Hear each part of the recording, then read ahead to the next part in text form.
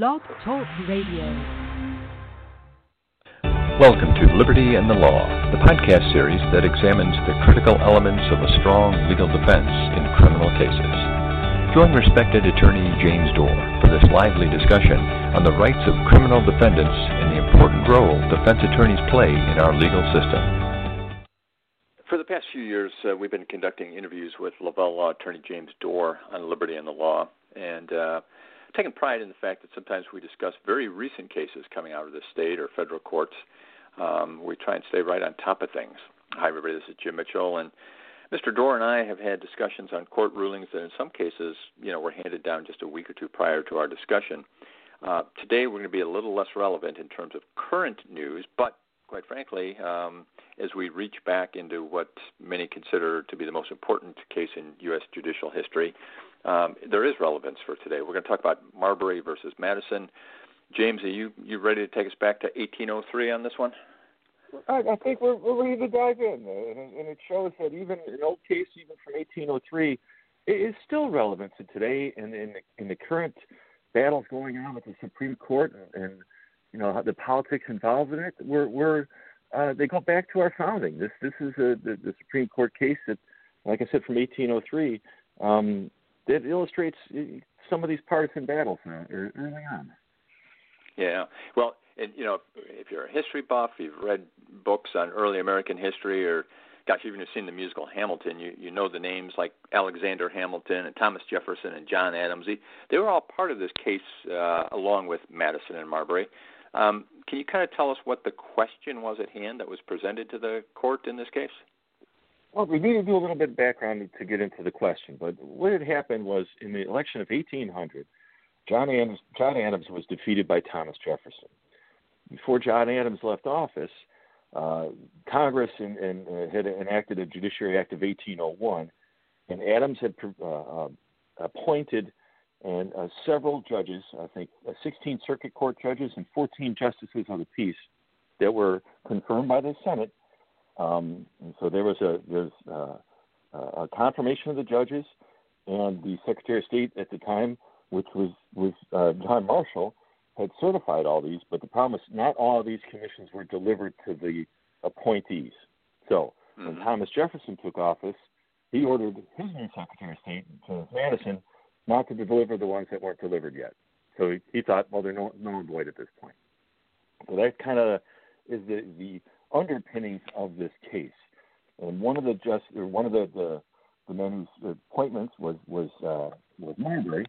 His name was William Marbury, and he had sued directly the Supreme Court for a writ of mandamus, or asking for an order from court, or writ mandating the executive branch, in this case Thomas Jefferson, to deliver his appointment. And that's kind of how this got into the court, directly through this Judiciary Act.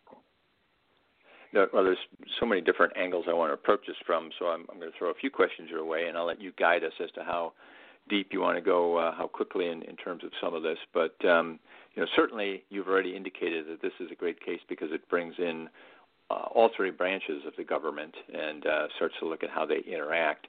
Is that one of the critical parts that makes this such an important ruling in our history, is that it involved all branches of the government and their roles? Absolutely, Jim. It involved the checks and balances of the three branches of government, and it really it gave a little bit of teeth to the judiciary, who's had a role that is, as we said at the time, they don't have power over the sword. That was the executive. They don't have power over the purse or the money. That was Congress. Mm-hmm. They had some kind of unspecified, power, and this gave a little teeth to the power in that. Acts by Congress that were in violation of the Constitution could be declared null and void or unconstitutional by the Supreme Court. It gave them a little bit of heft, a little bit of power here, and it fleshed out the power of the branches. There's competition between the branches, and each branch is supposed to kind of selfishly guard their own power. And this is one of those instances where Marshall, in his wisdom, said, wrote this decision to express that power, expressly in the decision. Well, you mentioned the Constitution, which comes up in our conversations on a regular basis. Going back to 1803, I might have to assume a little bit that at that point, some people still consider that something of a speculative document, as opposed to the overriding law of the land. Was this a case that sort of established the strength of the Constitution itself as well? It established quite that, and keep in mind that the Constitution was ratified 1787, so this was new, and there were acts of Congress that were new at the time that did fleshing out some of the powers belonging to the branches, and this case specifically ruled that the Constitution wasn't just a statement of ideals. It is law of the land. It is expressly law of the land. It's a foundational law. And acts of Congress in violation of that law are unconstitutional, and they are null and void. So, yeah, it established that the Constitution is a law of the land, and the Supreme Court is the guardian of that Constitution. The law is what the Supreme Court says it is. And that's all it comes down to, this decision. And was this the first real test of that system of checks and balances? Yeah, I would say so. It was the first, in a judicial sense. It was the first chance for the judiciary to kind of flex its muscles, and they had a Chief Justice at the time who was willing to do that, in John Marshall. So they had it kind of came together with this decision, and it didn't necessarily have to be ruled upon as it was. I mean, they could have simply ruled as the court that Marbury didn't have a right to his commission, but they established that he did. They could have ruled that there was no remedy for the court there, but they ruled, well, there was a remedy. They ruled that where there is a right, there is a remedy. So they ruled that was, that there was a cause there and something that should be rectified. But they ruled that the Supreme Court is not the proper venue because in the Judiciary Act, the Congress had expanded the original jurisdiction of the court. And the court, in allowing this kind of a act to be filed directly with them instead of going through the lower courts and through the appellate system, this was something they expanded the original jurisdiction of the court. So, I know we talked about, does this limit the power of the Supreme Court? Well, yeah, a little bit, right?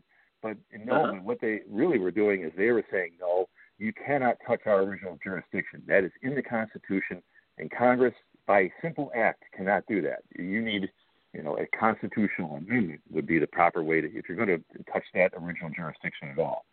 So they flex their muscles and say, no, not on our watch. This is the law of the land, and this is what we're going to follow. A few things there I want to follow up on, some to reinforce and some to go a little further. We're talking to James Doerr, a criminal defense attorney, and always a strong advocate for the rights of the individual. He joins me each month here on Liberty and the Law to discuss various aspects of the judicial system. And today we're discussing the landmark ruling in 1803 in Marbury versus Madison, a case that most consider to be the most significant in the history of the U.S. Supreme Court. James is sharing his information, as he does when he writes articles, creates videos, and in our very robust library of podcasts, all that can be found at lavellaw.com. And I want to go back because you mentioned it there. Early in the podcast, you said that it sort of flexed the muscle that established the strength, the role of the Supreme Court. But I think I just heard you say, too, just to clarify, didn't Chief Justice Marshall sort of limit the power of the Supreme Court in some ways in the way this was written as well? Well, we limited the ability to hear this as an action filed directly with the court. So yeah, okay. The purpose of the Judiciary Act was to expand the original jurisdiction, and saying they cannot expand it, not only did they, at the same time they were holding the Constitution as inviolate. They cannot touch the original jurisdiction of the court. So it may have limited the ability to hear this case in this particular circumstance, but in reality they were saying this is our original jurisdiction cannot be touched like this. Now, there's a couple of other documents and things that are affected in this, and I want to try and squeeze those in. And one of them you just mentioned. In his writing, Chief Justice Marshall referenced a centuries-old Roman legal maxim, and you just said it, where there's a legal right, there's a legal remedy. you and I have discussed this in the past. It's not uncommon in our history to reach back, centuries sometimes for a guiding legal principle, and this was a great example of that.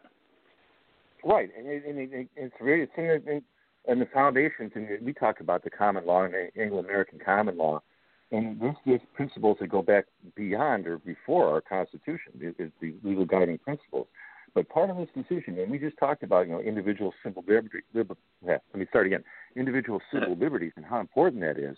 And part of the ruling was, and I only quoted here, the very essence of civil liberty certainly consists in the right of every individual to claim the protection of the laws whenever he receives an injury. So the court is upholding that principle that where there's an injury, there is a remedy. Where there's a violation of civil liberty, there's a remedy in the court. Just not in this particular case, in these circumstances. The justices were unwilling to order the chief executive to issue by way of a writ of mandate, to issue the commission.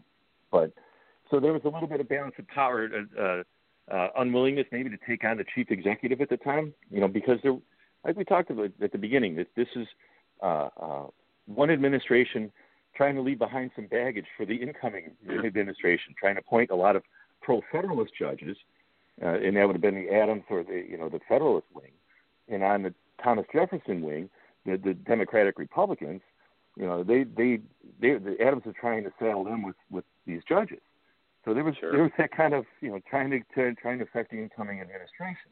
So there's political there, and it just it shows that even back at the founding, there wasn't this harmony between everybody, that these political fights are only ingrained into our system, and the proper way to flesh these fights out are through the system of courts and through petitioning Congress for laws, petitioning the chief executive, for them to exercise their political powers. So there's the balance of powers, and that how that plays out with these different political parties. It goes way back to our founding. It's always been with us. Mm-hmm. Now, how much impact did this case have on the courts going forward in terms of rulings that they would make and the precedent this set, and not only just the power of the court, but some of the other rulings that might have followed? I assume that this became a basis for a lot of rulings in the years that followed. Right. Well, the one statement that's famously quoted out of here is, and let me quote this, "It's emphatically the province and duty of the Judicial Department to say what the law is." Now, that statement there, that the judiciary says what the law is. Now, when there's a clear violation of the Constitution, it is a duty to step up and strike down laws. But sometimes there's been abuse by the courts in this, and there's been some political involvement. So the effects of this case in what's called judicial review, the power to review these acts of the Congress or even the chief executive and strike down those unconstitutional acts, that's a very powerful statement by the judiciary in exercise of their power. But like any power that, say, the chief executive or Congress, they can carry it too far. So the checks and balances have to be there. If the court strikes down an act and the public is concerned by that, they can always petition their Congress people to pass a law, and the chief executive would sign that, to limit those powers or to expressly state what the law is. So this does expand the fight a little bit, but it puts the Supreme Court right at the square of a lot of big fights that have been with us, that if the acts that have come in front of Congress, or come in front of the court. Mm-hmm. It's a fascinating look at where we are today, and especially when you look back over 200 years to see where this all started. So I think, James, what we'll let you do is go for today as we wrap things up here, but I think we have more conversation to have around this and maybe look in the near future here at some of the things happening today and the role of the Supreme Court in our lives. So appreciate your time today. As always, great to speak with you, and thank everyone for listening. Again, if you want to dig in a little bit deeper, LavelLaw.com is a place that a lot of articles are saved as well as podcasts, and you can always call James directly at 705-7555. They'll put you in touch with him, and you can certainly get more of his expertise in discussions on criminal defense. Thanks for listening.